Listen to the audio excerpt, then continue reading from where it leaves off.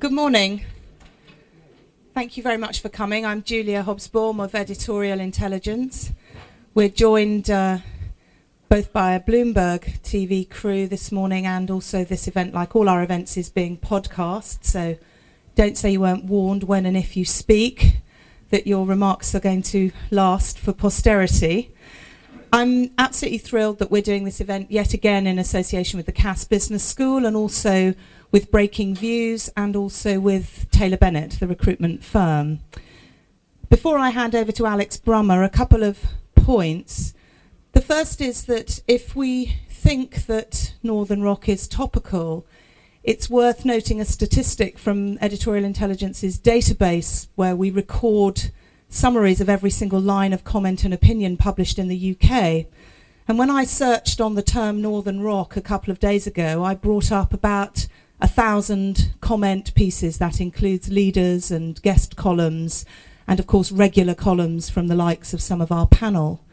And then I put in the search term Iraq, and interestingly, the same number, bar 10. There are 10 more articles that have been written on Iraq than on Northern Rock, which is quite astonishing. And then I put in the search term Gordon Brown. And Gordon Brown's records began earlier than the Northern Rock scandal. We began in 2007. And there are just under 3,000 comment pieces attached directly to Gordon Brown. So over a third of the volume of articles on Gordon Brown are devoted to Northern Rock. So that probably explains why the room is full at this time in the morning. Just before I hand over to Alex, a word about Breaking Views. They arguably have led the discussion and debate about Northern Rock. They've produced a brochure of articles on your seat this morning. They are very much the online leaders of business opinion. They reach literally millions of viewers and readers through their affiliations with worldwide publications, and also their online digest. And of course, their print counterparts, many of them are on the panel this morning. So I'm going to hand over to Alex Brummer, who, apart from being sort of absolutely one of the most award-winning financial journalists of his day, and is the city editor of the Daily Mail and also writes for the New Statesman and the Jewish Chronicle, he is wearing two hats this morning, both as a commentator and as a chair. And it is not without coincidence that his book on the credit crunch and Northern Rock will be published in June. Good morning, everyone, and welcome to this debate on Northern Rock and its impact on the city, which I'm very pleased to chair. And thanks to Editorial Intelligence, Cass Business School, and everybody else involved for inviting me to do this, and to give myself some publicity at the same time for my book, which is being published by Random House. So you all have to go out and buy it, and it'll be much better than that brochure sitting on your chairs, I can assure you. No, of course it won't. That would be a very poor thing for me to say. Anyway, I'm very pleased to welcome on my left-hand side here the Right Honourable John McFall, who's chairman of the Treasury Select Committee. Before I introduce him, can I just say that the Treasury Select Committee has done a brilliant job on Northern Rock and on the whole credit crunch. They were first to the punch. They held hearings very, very quickly. They got in the main principles, and some of those hearings were very, very dramatic. I was a correspondent in the United States for 10 years and attended many Senate hearings, and I thought these were some of the best hearings, some of the most human hearings that I've ever seen. So very many congratulations to John on that. And without any further ado, can I let you open up the debate? Fine, thank you very much, Alec, and good morning, everyone. I'm delighted to be here. Alec mentions the Treasury Committee being to the punch. There was a fortunate element to that, in that the Governor of the Bank of England last May or June spoke to me and said that we have 4 inflation reports every year, and it would be good if we kept to those 4 inflation reports, which meant that Parliament would be returning during the recess. So we fixed on the date of 20th of September to talk about the quarterly inflation report, but it turned into a different agenda for the Governor and for everyone else as a result of that with Northern Rock. So that was the background to that, Alec. But many people in the financial services industry have claimed that the recent troubles on Northern Rock have combined with other changes to damage London, and I think it's been given a bit of weight by the latest Global Financial Centres Index, which shows New York to have closed the gap in London as the number one financial sector, and there's speculation that New York has overtaken that. But several people have said that they believe Northern Rock has not damaged the long-term reputation. For example, in yesterday's FT with Mervyn Davis, Chairman of Standard Chartered, saying that there are lessons to be learnt from the industry and for the regulators. And you then jump to say London's going to be severely damaged as a financial centre. No, I don't agree with that, he said. I absolutely believe London is there at the centre of the financial services industry for the next 20, 30, 40 years. And we're in this situation because of a failure of the market, a failure of one company at Northern Rock. And when the governor appeared before the Treasury Committee, he didn't believe that London's reputation had suffered lasting damage. And he said, I don't believe that in a year's time people will look back and say there was any lasting damage to the British banking system. Headlines come and headlines go, and even television pictures come and go. And I cannot believe, and I don't believe there's any lasting damage to the reputation of the British banking system. But the basic argument in people putting that forward is that one reckless bank has made a problem for us. But is Soc Gen crisis in Paris, has that damaged the reputation of Paris as a financial centre? The savings and loan crisis in the United States cost the US taxpayer $500 billion. Did that damage it? No, it moved on. The issue here is the policy response. And the committee concluded in its report that the Northern Rock crisis, although damaging to the financial service industry at the time, and to the tripartite authorities, could be responded to and could be solved if there was an appropriate policy response. And that is the key issue. I mean, first of all, we must steer clear of the problems that arose from Sarbanes-Oxley in, say, the United States, and don't have knee-jerk legislation.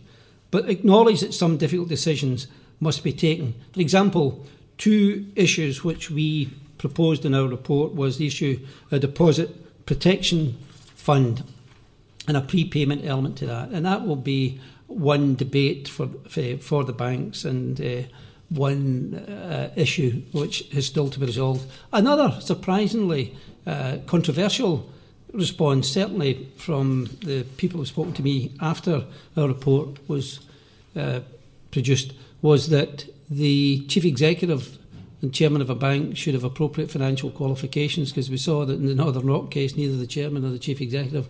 But some people are railing against that in the city. I can't quite understand that, Alex. So I agree with you. I think it's bonkers that somebody, you have a scientist running a bank, but there you go.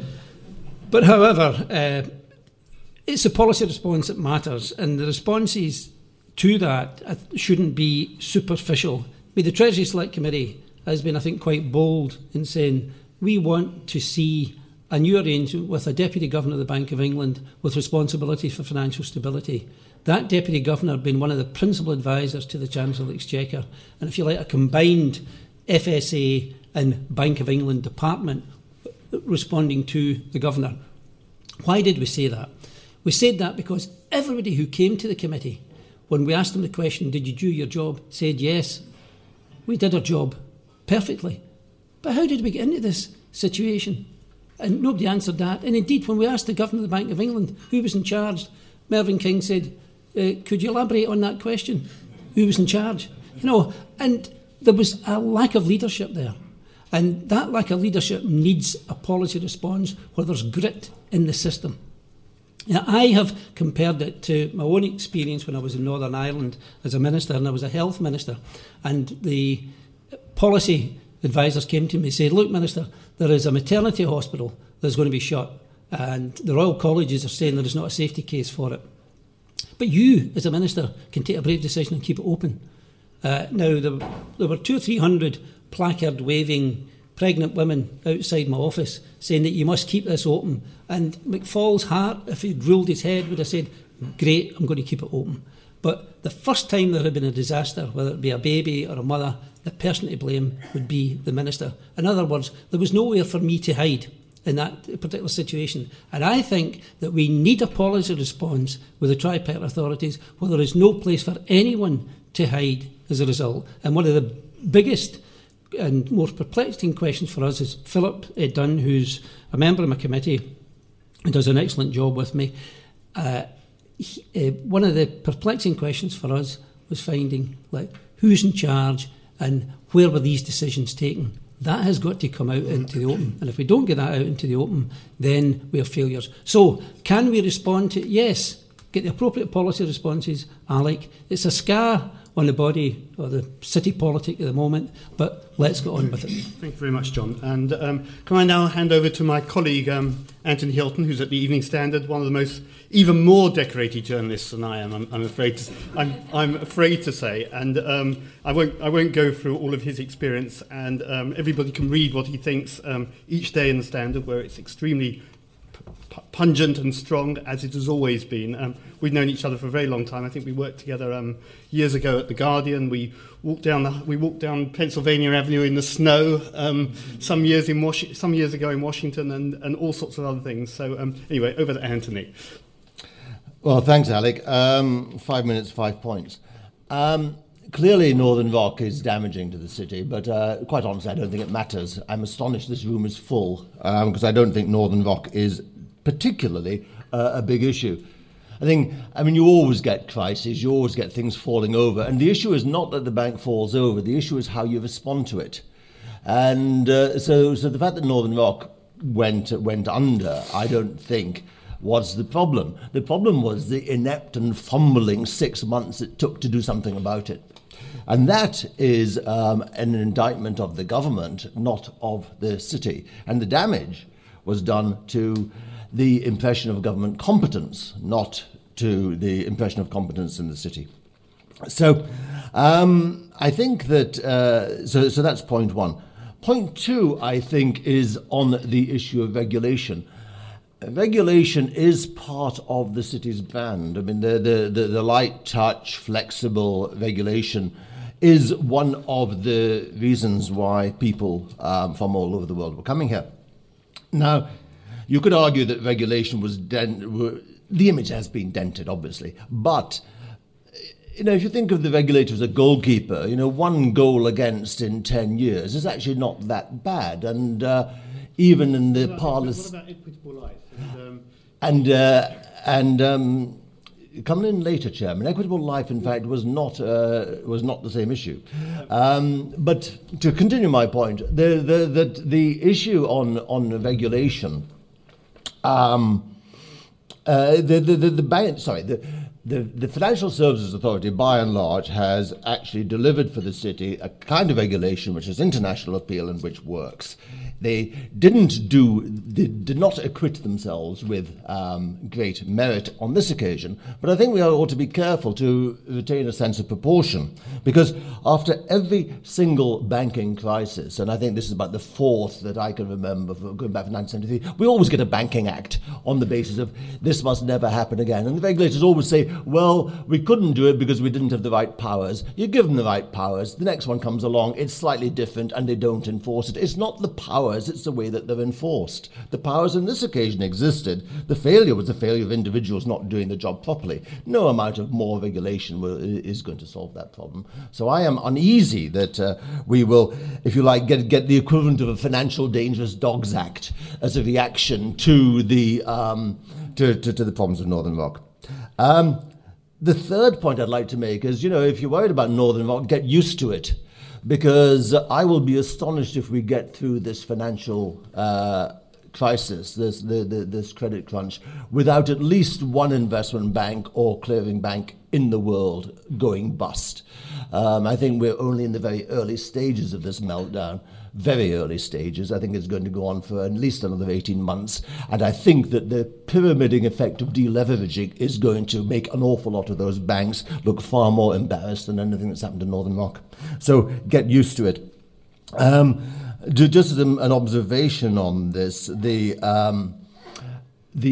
relationship of assets to global GDP has tripled in 25 years. That's an extent of the deleveraging. There's no reason. That's the increase in stock market prices, art prices, property prices. Just think what's going to happen if that even goes back by half. And arguably, I was at a seminar yesterday where they said that the degree of innovation in the financial community will probably never go back to the levels we've seen in the last couple of years. It might go back to the levels of the late 90s in the city. Well, the levels of the late 90s are half the level of activity that we saw last year. So given that the UK economy is a hedge fund, as I've said before, with a bet on financial services, there are really quite serious implications for the city as a whole, which are born of the wider credit crunch, of which Northern Rock, if you like, is one small casualty. I think that, and John touched on this as much as a Labour politician could, the bigger issue in terms of damage to the city at the moment is not Northern Rock and its failure, it's the non-DOMs and the capital gains tax changes. Mervyn King, when he was Deputy Governor, once said to me that there were only two things that could screw up the city. He said one was an excess of regulation, one was changing the tax regime. And, we have a government which is contriving to do both. So if bankers need training in how to run, perhaps some of our government could get training in how to govern. The need is equally acute. You've got about 5 seconds left to do 5 seconds less. Your last 5 points. I think the threat of perception of how the city operates in the world and how welcoming it is to the world has been damaged, but not by Northern Rock, but because of these other issues. Final point, I suppose, is that when we get through this, I think it's a golden age, because I think the industrialization of China and Asia is going to create huge financial surpluses. The city is very well placed to get those, provided we don't sort of lose the business, not to New York, but to Asia.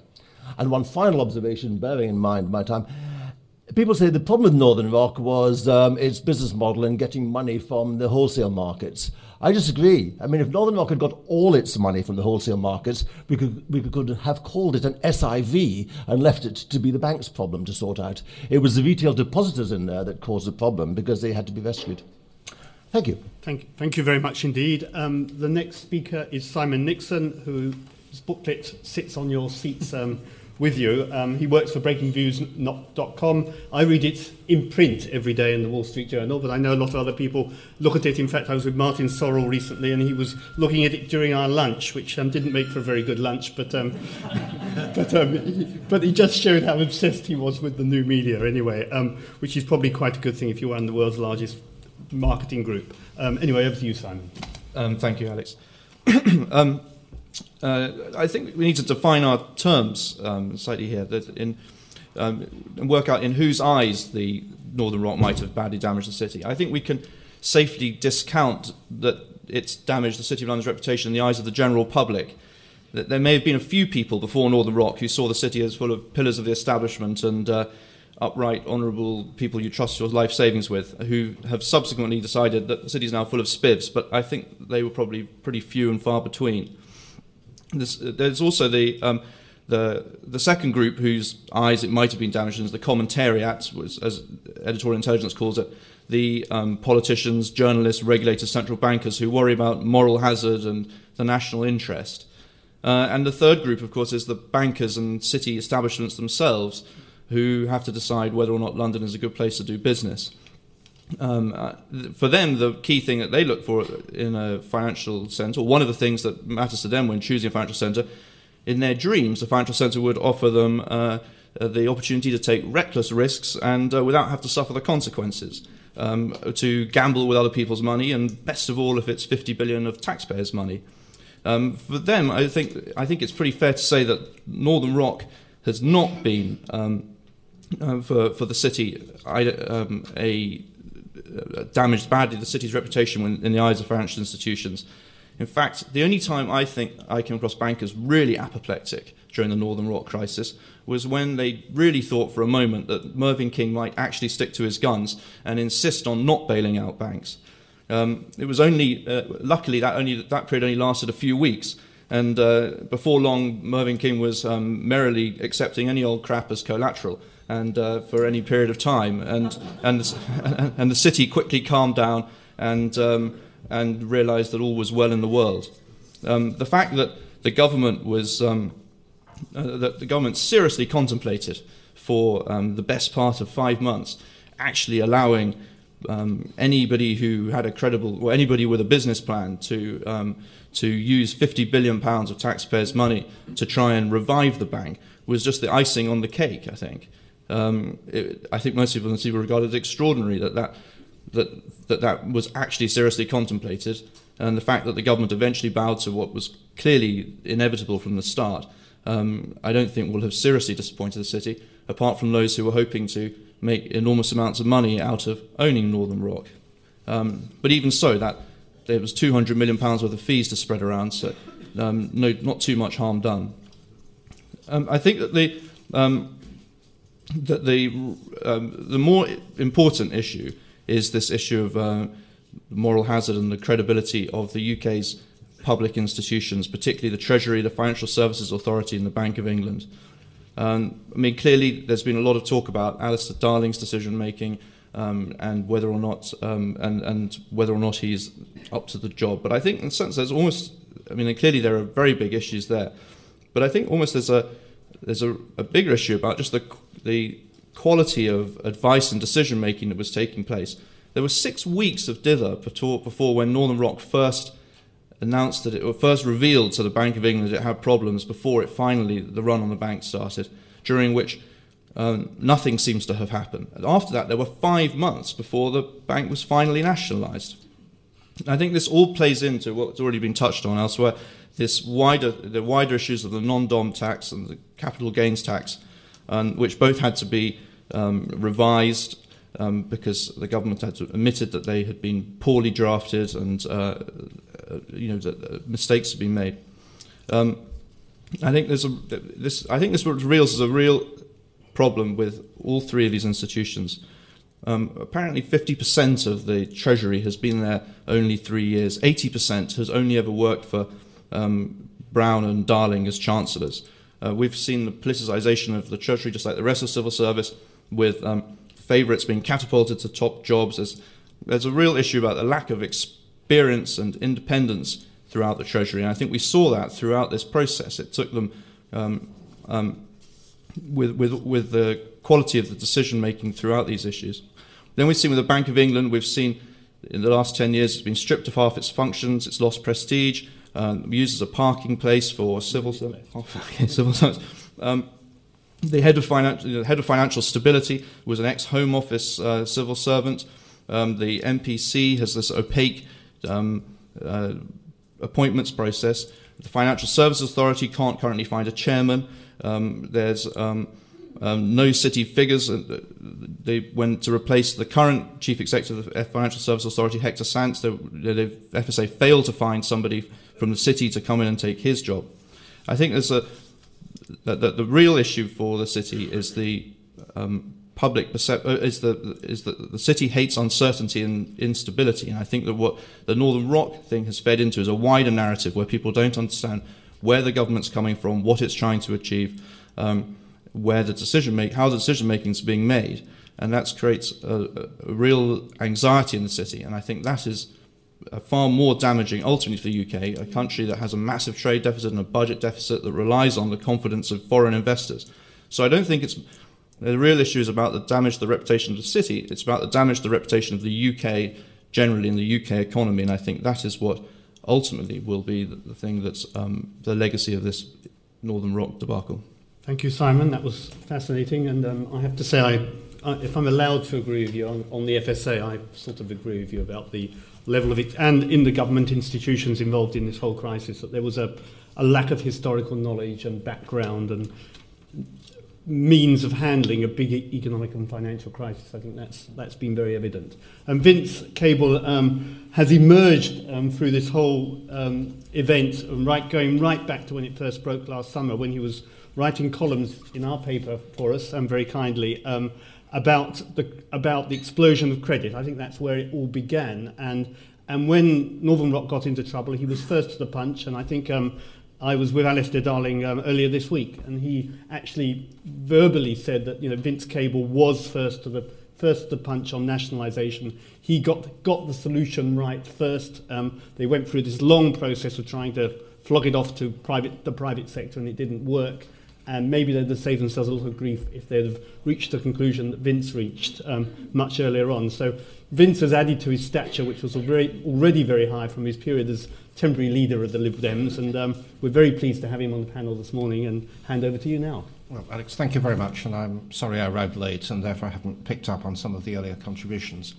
The question is about the reputation. By the way, Vince, you've only got 5 minutes. Yes, it's about reputational damage, and I think there are several respects in which there has been serious damage. The first one has already been touched on, which was the extreme behaviour of some lending institutions, and as Alex has just pointed out, Northern Rock was at the extreme end of a particular business model which relied on really quite risky lending at the peak of the housing boom, and high reliance on wholesale markets.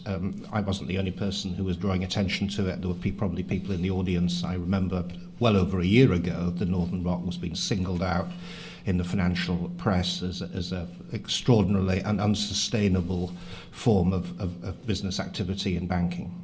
Secondly, there was a failure of supervision. John McFall's committee has already described this. I'm still not entirely clear in my own mind which was whether the problem was that the FSA didn't see what was going on, or did see what was going on and didn't see it as a problem, or did see it as a problem and didn't know what to do about it. But anyway, whatever exactly the problem was, the FSA was slow to identify the problem and certainly very slow to act on it.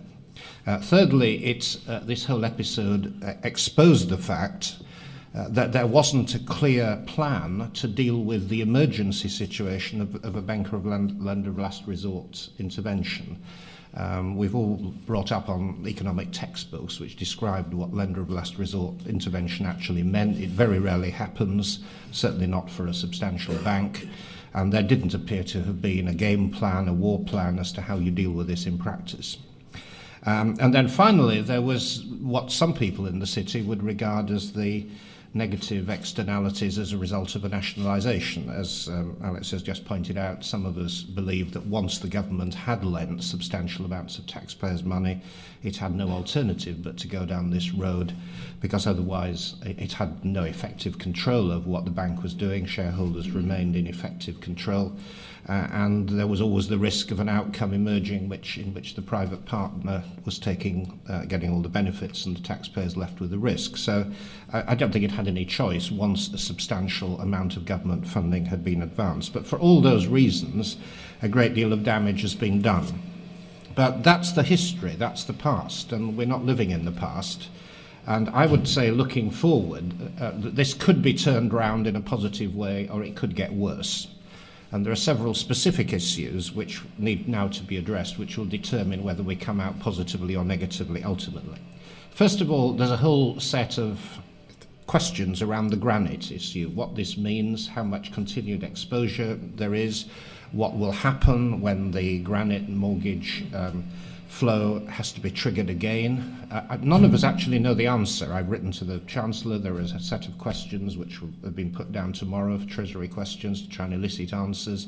There's a complete lack of clarity about what this means. Secondly, we don't yet know how the nationalised Northern Rock Bank will develop a business strategy. Will it take advantage of state ownership to attract deposits and build up its retain a high mortgage lending share? Will it become highly conservative? This is not clear. There are pressures from the European Union and potentially from our own competition authorities, but we don't know whether it will exploit its position of public ownership in terms of trading in the market or not. Thirdly, the success or failure depends on the eventual sale. When will it be sold? How much will it be sold for?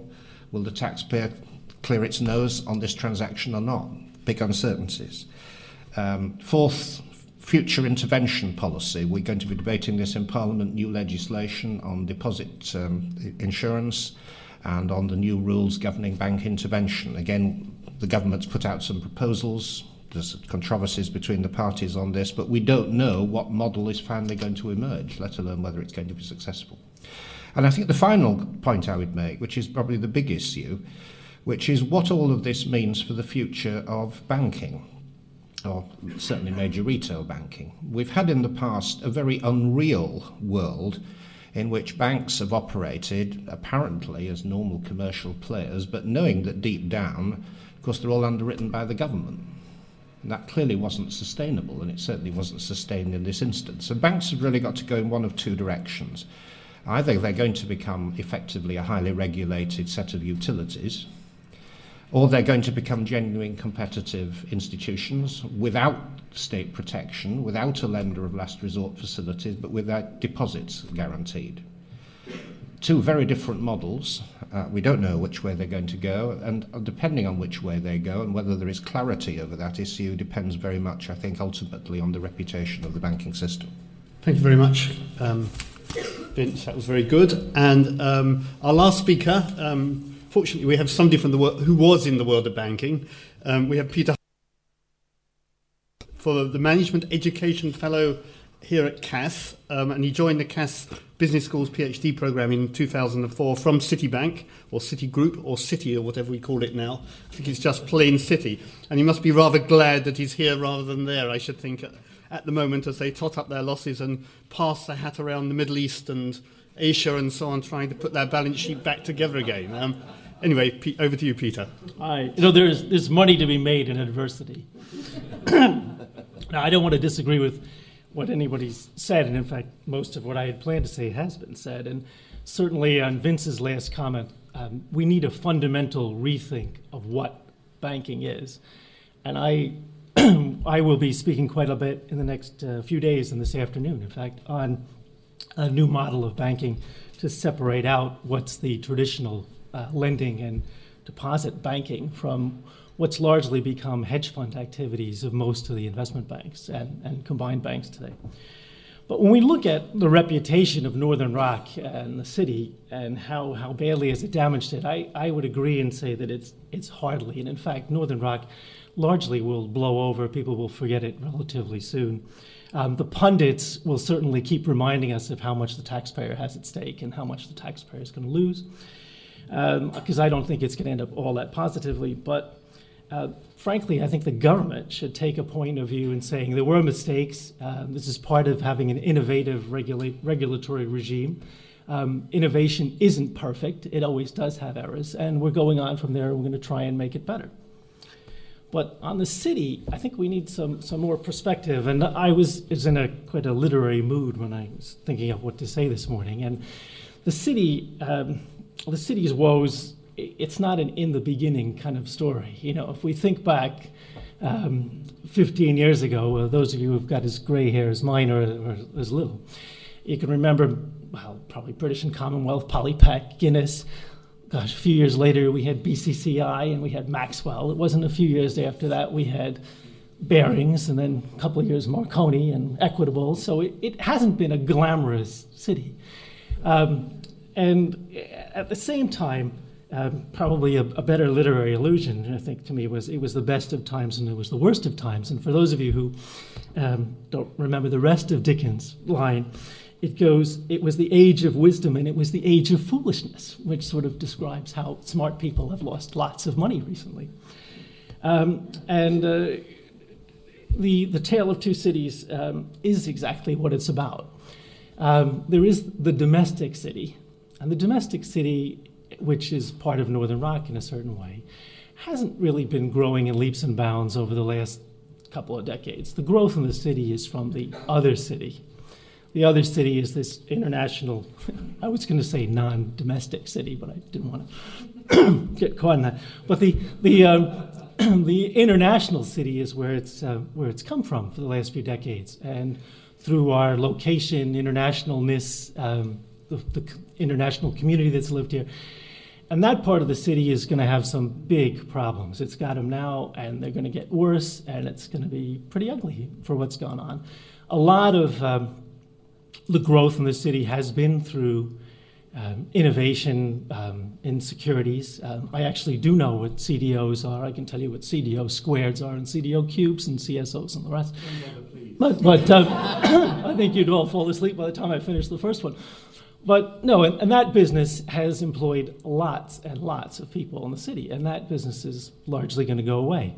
The sad part is the city needs that business, so it's going to have to come back, and we're going to have to fix it and figure out how to make it work better. Looking at where regulation, some of the, we've talked about the failings sort of the regulatory regime, but the complexities of it are stunning. When we think about, UBS recently lost $18 billion US, right? Do you know who regulates UBS? It's actually a group. It's the Swiss National Bank, it's the FSA, and the US regulators. There's something about threes that doesn't work well, I think, in regulation. But not much more than a year ago, we get back to reputation. Remember, the city was really on the top of the world. Remember, how many committees did New York form about how great London is? And I think we all have to, again, put it in perspective and say, were we really so wonderful then? And our strength is in our ability to innovate. But if you look back, well, the U.S. actually was much more about its own shortcomings. Post-Sarbanes-Oxley, they realized that they turned foreigners away. And that was starting to become a big issue. And for the U.S., the foreign international business was always the 20 business in the 80-20 rule. It was always the second-class business. And they missed that. And they were trying to figure out how to do it and how to learn from us.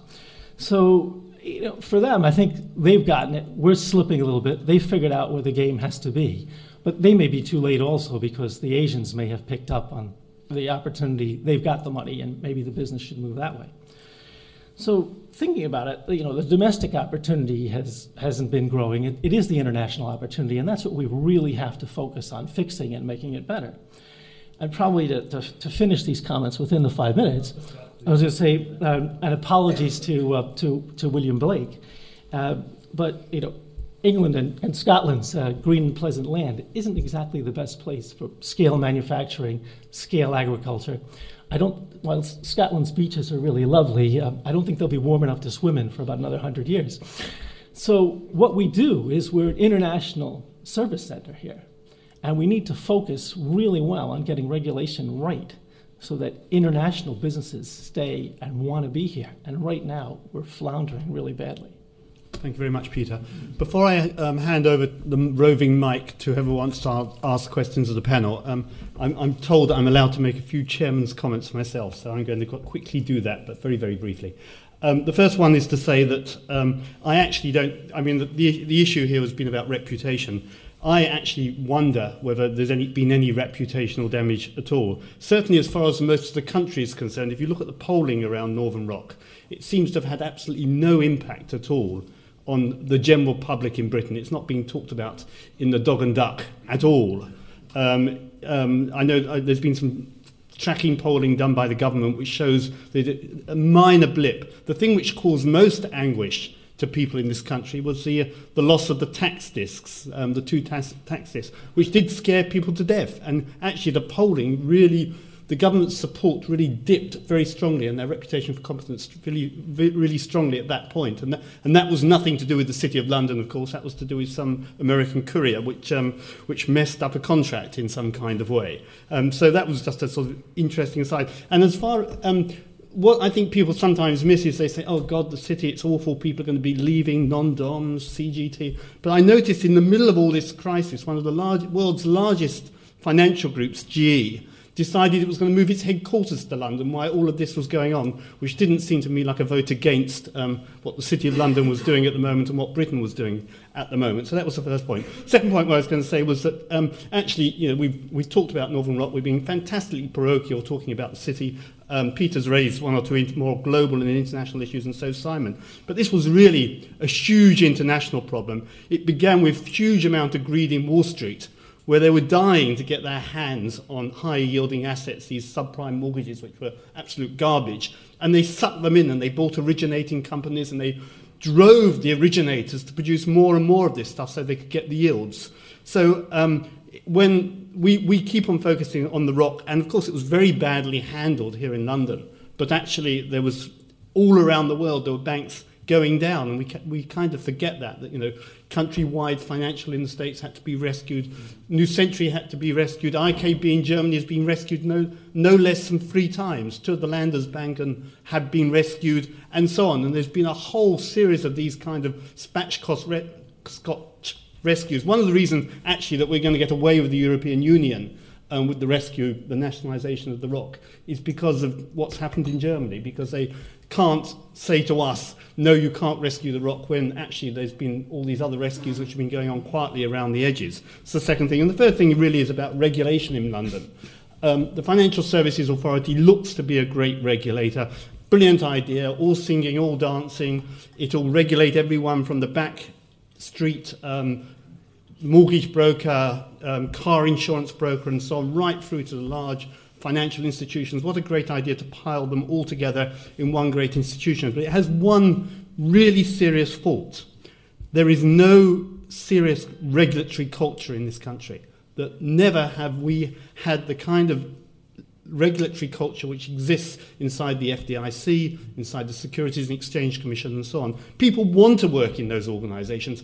Young lawyers, young people working in the financial sector die to work in that. 2 years working in the SEC on your CV, really having a go at what's going on in Wall Street is a fantastic thing to have on your CV and in your career pattern, to go in, to come out, and so on. But we haven't managed to create that kind of regulatory culture in the UK, and I think that's where the great fault line lies in why the city has a real problem with its regulatory regime. Anyway, over to the floor, and let's have a microphone. And there's a roving mic. This gentleman, please. And could you identify yourselves when you ask your question, please? And if you could speak into the mic, because you're going onto an iBroadcast or whatever it is, and they need to be able to hear your voice very clearly. Thanks, Alex. No pressure then. Ian Anderson, Cicero Consulting. I'm just interested in the comments around obviously the public policy response to this, and John, you alluded to this, and to Vince and to Peter's comments about a new model for banking. Professor David Miles has talked about some kind of Fannie Mae, Freddie Mac solution in the UK to reinvigorate the securitization market. Given the comments of the panel this morning, should there be a public policy response to reinvigorate the securitization market or not? John, do you want to go first? Well, the Financial Stability and Transparency Report, which the Select Committee came out with the other day, had a number of recommendations for policy responses. And first, to pick up Alex's point, the issue of product complexity. You know, we have moved from the originate and hold model to the originate and distribute model. And one of the questions that the Treasury Select Committee members, all of us have been asking the Governor of the Bank and the regulator over the past 2 or 3 years is, where is the risk? And what we were told is that, look, don't worry about the risk because, or largely speaking, we told that, don't worry about the risk because it's sliced and diced and it means that no one institution will blow up as a result of that. Well, you know, where are we now? So that issue of product complexity and the risk is really important. I think we've got to follow the risk somewhere. And somebody made the point about CDOs. We had a chief executive of one of the investment banks before the committee, and I asked him what a CDO was. And he says, well, I'm not here to discuss issues such as that. Now, I think that's symptomatic of the whole situation. If you can't get a chief executive of a CDO giving us a simple explanation of what that is, then there's real problems. It so happened that we had a trusty Wall Street guy, Edward Corrigan from Goldman Sachs, who incidentally, they withdrew from the subprime market early. Edward made a really good fist of giving us a definition of a CDO squared, right? But there you are, that's what you've got. So product complexity, that is really important, that aspect. Also heed the warnings.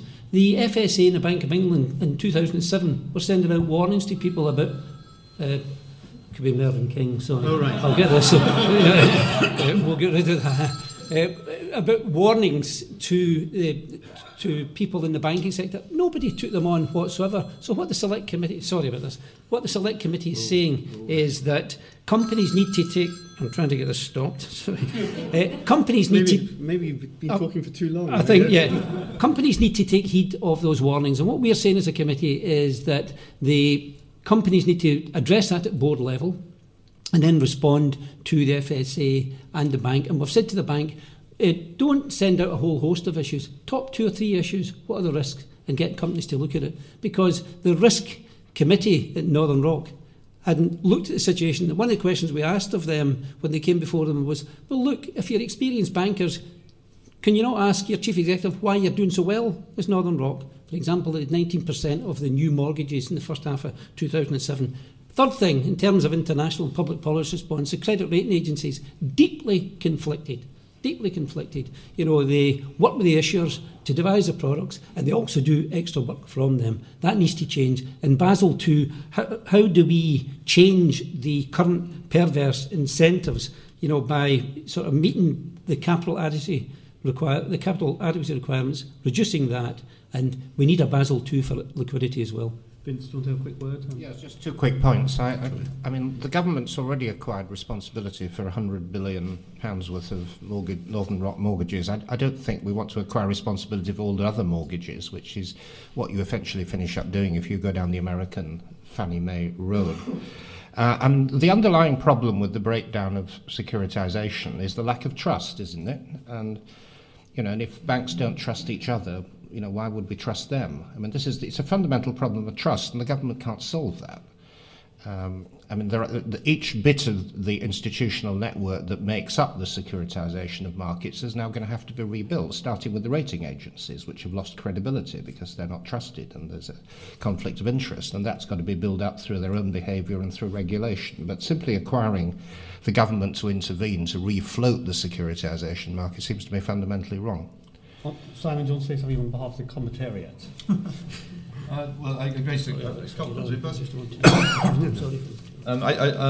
think that it's a dangerous route to go down that's being proposed. I mean, but it is one I fear that we will go down. We've always seen in the US, we've already seen an enormous amount of public policies response, firstly in terms of efforts to try and bail out the monoline insurers. We've seen changes to the mandates of Fannie Mae, Freddie Mac. We've seen stimulus packages or whatever. And I think that there's a real danger of moral hazard in the financial system, where we've come to a point where we've just lived through the most extraordinary credit bubble, and clearly the US and the UK in particular are very, very have become incredibly imbalanced in their economies. But I think that if we really go down the route, we have to be very, very careful of going down the route of expecting governments to bail out the markets in this way. I think that it's a slippery slope, and I think that if we did go down that route, we would have to, as Vince says, we would have to think very, very carefully about how we regulate the banks at the same time. I think these things would have to be done in tandem, but we certainly can't just write blank checks to the financial system. And I said earlier, I think that what the city wants more than anything else is to be able to take risks without having to take responsibility. And I think that if we start bailing out the financial system without imposing that responsibility on the financial system, then we will be in trouble. To the floor then. Gentleman over there. Oh. In the corner over there, Martin van der Veer, over there. Yeah. Hi, Martin van der Veer from The Spectator. This may be a rather naive question to put to you, but if it is, no doubt you'll tell me why. One aspect in which I think the city has been damaged by Northern Rock is that the city itself, not its regulators, but the banking community itself, seems at no point to have come together in any way in order to try and come up with a solution of its own.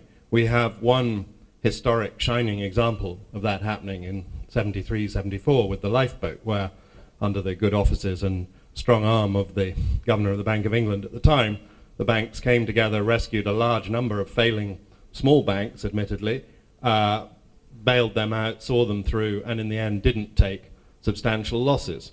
That was in an era when there was a genuine banking community, a much greater sense of a sort of brotherhood of the British leading high street banks and so on. Perhaps that's all gone, but it's all very well saying, well, we're certainly not lending to this thing in the interbank market and the regulators have made a complete hash of it and that's it. But nothing that I saw happened in which the banks came together and said, in order to protect the good name of British banking, how can we parcel this out between us? It's not unlimited losses ahead, as Barings was, which was why it didn't work with Barings. Tony, do you want to comment on that, because you're around? Is that too simplistic? No, you've lived through all of this, so yes. So you've seen all of this happen in the past. Yes, I must admit, I think that the current crisis has a lot of similarities with 1973, but that's a slightly different issue. I think that that Peter touched on the reason why it didn't happen this time around, in that we have the domestic city and we've got the international city. And most of the banks and most of the money in the city is international, but Northern Rock was seen as a domestic problem. And so there wasn't a commonality of interest in the city about what was a domestic issue. And I think that was essentially, that was one reason why it couldn't happen. And the other is that, the whole essence of banking has moved on. It is much more commercial, much more, as it were, self-centered, much more focused on its own shareholder value, and unwilling to take on the dangers and the losses that would come from, or the potential losses that would come from a rescue like that. So I think that those days have gone, and many efforts were made to bail it out, but I just think that that's one of the prices we've paid for the internationalisation of the city. I think Peter wanted to come in on this. I would go quite a step further and say it's interesting to look at what the profit could have been to all the people who came in to advise Northern Rock and the government if it was killed and sold off or broken up. Between Citigroup, Merrill Lynch, Blackstone, and Goldman Sachs, the fees would have been in the billions to see it dead. I mean, there was, when you look at their financial incentives to break it up and sell off the pieces, would have been unbelievable M&A business as well as securities business.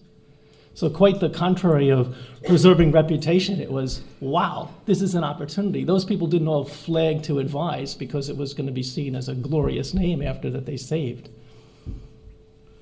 John, I know you've got to go in a moment, so do you want to just come in on this quickly? I think certainly, one of the features of our inquiry was that we had quite a number of people contacting us, both formally and informally, and I'd spoken to probably about 20 or 30 really influential people who are around at the moment, but were also around years ago. And I can echo Anthony's point, is that those days are past as a result of that. But if I could just give an example of the international dimension of globalisation and a couple of the issues that the Treasury Committee has been involved in. We have conducted an inquiry into private equity, and we'll be looking at hedge funds and sovereign wealth funds over the next few months.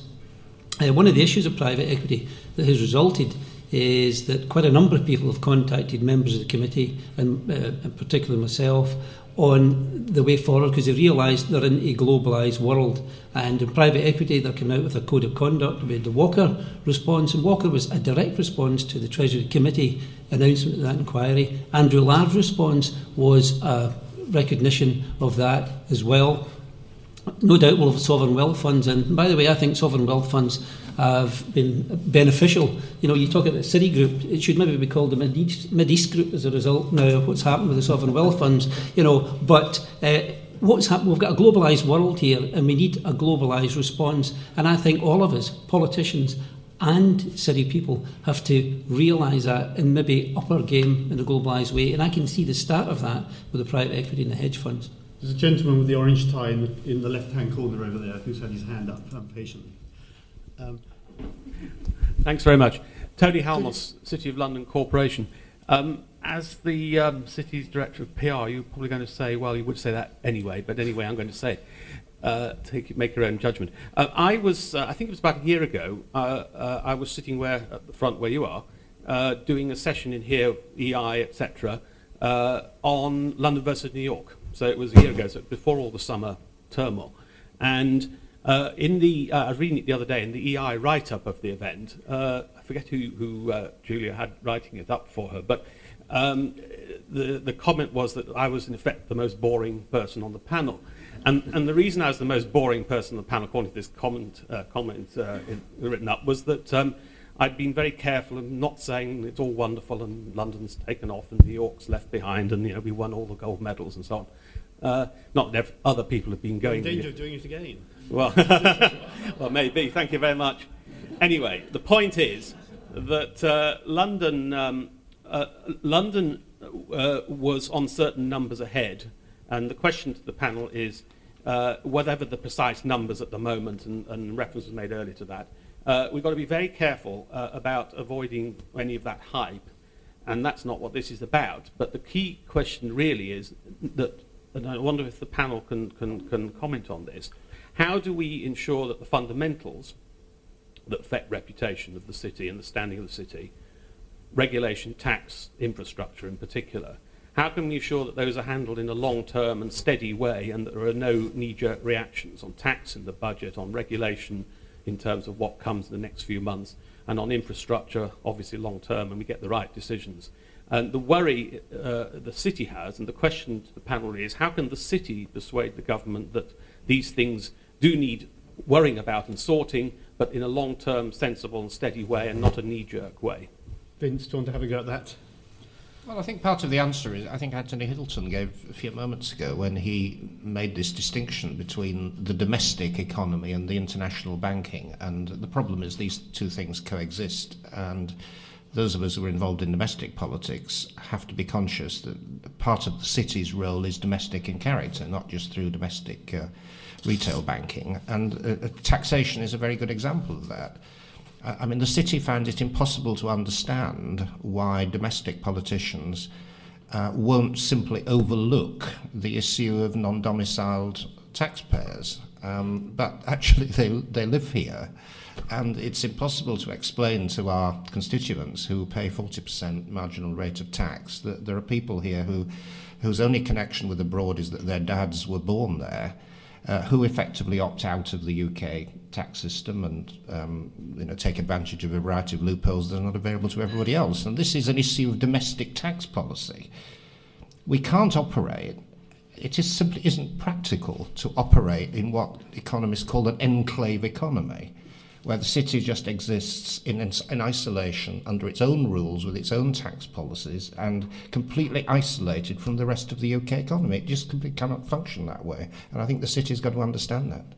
John, Anthony raised the issue of dangerous dogs legislation. I mean, are you... Yeah, I mean, you've made lots and lots of recommendations. Some of them seem to me very strong and very good. But are you fearful that we'll rush into unnecessary rules and regulations? I sympathise with Anthony, and I've seen if you like, a sort of a terrier dogs legislation response by the Chancellor to the private equity issue. The Treasury Committee undertook that inquiry and made recommendations, and the Chancellor came out in the Financial Times last year, at the end of last year, and said there'll be no knee-jerk reactions. The Financial Times came on to me and said, what do you make of that in terms of response to your committee's proposals? And I said he's doing the right thing because he can do it in the budget. But what happened is the Chancellor, to me, made a knee-jerk reaction on it. And what's happened is the big issue in private equity is management fees, and the Chancellor's not touched that. So he's not hit the right button in terms of private equity and caused a little bit of a stooshy as a result of that. Everybody knows what that word is, isn't it, Alec? But, so therefore, that non-knee-jerk reaction element is extremely important. And to take the comments there in terms of regulation of tax, I think there needs to be constant relations between the city and the government. And I know the high-level business group has been meeting with the government, and I think that's got to keep on going forward. Because if you look at, again, back to the word stooshy, what we've got at the moment, we're talking about the tax, the non-DOMs, that's something like £800 million, 0.2% of the tax revenue. We're talking about CGT, that'll draw in about £5 billion. That's about 1% of the tax revenue. Compare that with income tax at 150 billion, VAT at 80 billion. So, in a sense, we're concentrating on the piffling things and forgetting the big things. So were you disappointed that Darling said he was going to wait for your proposals from your select committee reports before he put forward a white paper about banking reform, and then sort of kind of drove over them by largely ignoring what you'd said from your hearings? Well, Philip's on the committee, and I'm sure Philip will have a ready-made answer to that. Yeah, Philip, do you want to come? Somebody can find Philip Dunn. Philip Dunn. Somebody give Philip Dunn a microphone. Thank you. Thank you, John. Do you want to introduce yourself? Philip Dunn. I'm a member of John's Treasury Select Committee. Well, we've already had a piece of legislation which came on the statute book last month in the space of a day, which is the nationalisation bill for Northern Rock, but it was called something different, and it provided the government with the opportunity to nationalise any bank or building society in the next 12 months. It was completely disproportionate response to the problems created by Northern Rock, and it provided the Treasury as the centre to manage any such subsequent nationalisation, rather than, as John has identified, we said in our report, that this should be managed by the Bank of England.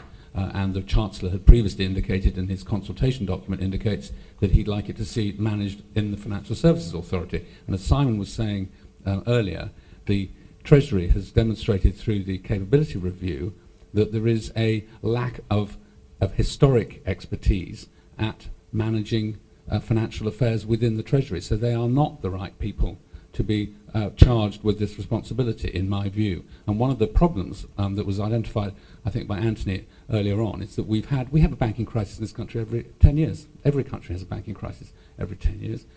We were lucky that this banking crisis happened to occur to an essentially domestic company, because when the tripartite arrangement was set up 10 years ago, we established in our committee that there was no stress testing undertaken of a significant financial institution. The stress tests were all done on relatively small institutions because that's what had happened in the past.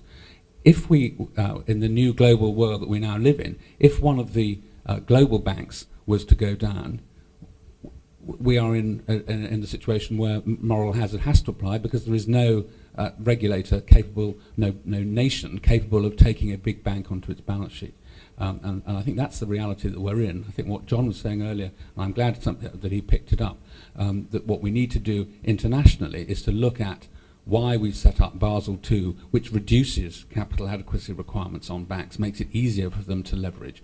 We need to look at that. Why it is that we have credit rating agencies who have now only, I think, less than 150 AAA-rated sovereigns, financial institutions and corporates in the globe, but over 30,000 special purpose vehicles with AAA ratings. That was entirely motivated by their own self-interest. This is where we need to look internationally at setting up a regime which will allow for better international supervision to reduce the risk of these things happening, because the next one won't just be a domestic issue in this country, it'll affect the whole world.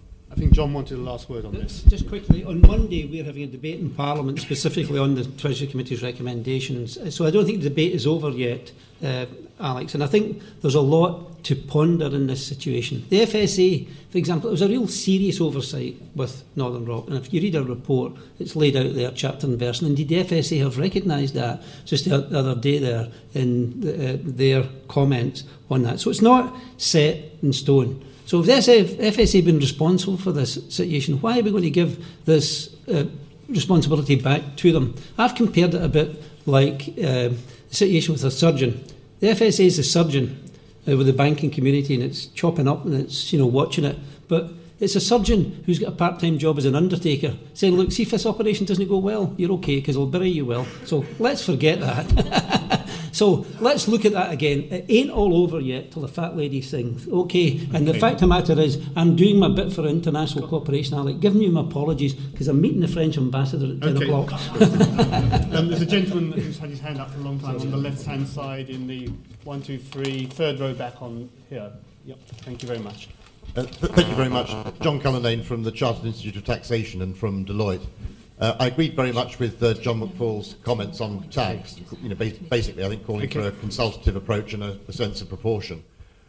My question, though, was: aren't we in danger of throwing out the baby with the bathwater in the securitisation area and simply kind of stigmatising the whole thing and giving it a bad name?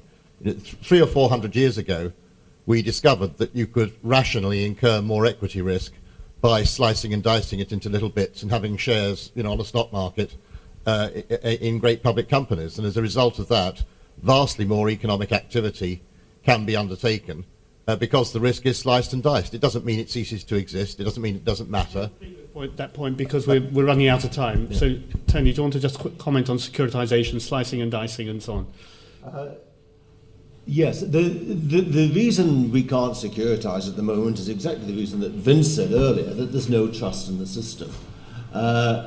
The whole credit crunch is a consequence of the entire Western world being absolutely saturated with debt. It's had enough, it's choked on it. It's got to deleverage to a certain extent before things can start moving again.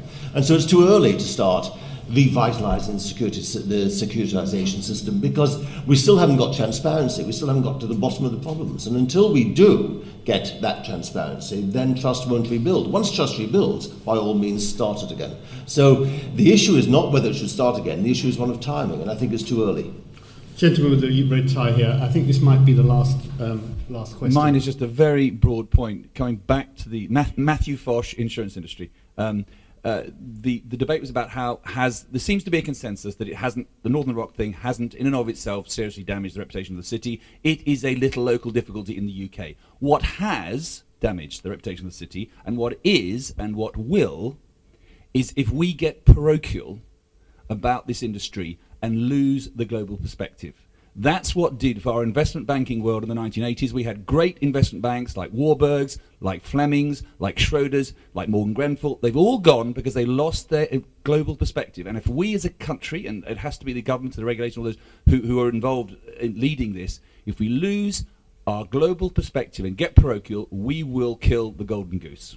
And you write for a global audience every day, so can you just give a quick thought on that? Well, I also once worked for Fleming's. I could say I've always thought that what it did for Fleming's was it became too global. It had at one point, I think it boasted it had more offices globally than Citigroup, and ultimately I think that it didn't manage to make much. That network didn't really do it much good in the end. But I think I agree that the city is a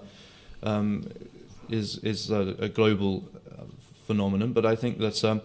But it also, and I think that part of the issue that happened, of the Northern Rock issue, underlying part of that, is the extent to which that the city there was a sort of pact with the devil, sort of during the last decade or so, with the Labour government, particularly, where they said that they would effectively leave the city completely alone and to get on with itself, and they would just pocket the taxes and spend it. And I think that there was a sort of complacency, and what has happened is that during this extraordinary boom took place, and the public sphere completely took their eye off the ball and failed to understand the way in which the industry had changed. And I think they've had a very, very rude shock in the last few months, and I think that what we've found is that our regulatory institutions are just simply have not kept up with the global context of the city, and I think that. That's a real challenge for the future, and I think that's what really will be the legacy of the Northern Rock. Julia, do you want to sum up? We need to finish, but okay. Just to would just like to thank both Alex and every member of the panel for a really stimulating discussion. Thank you.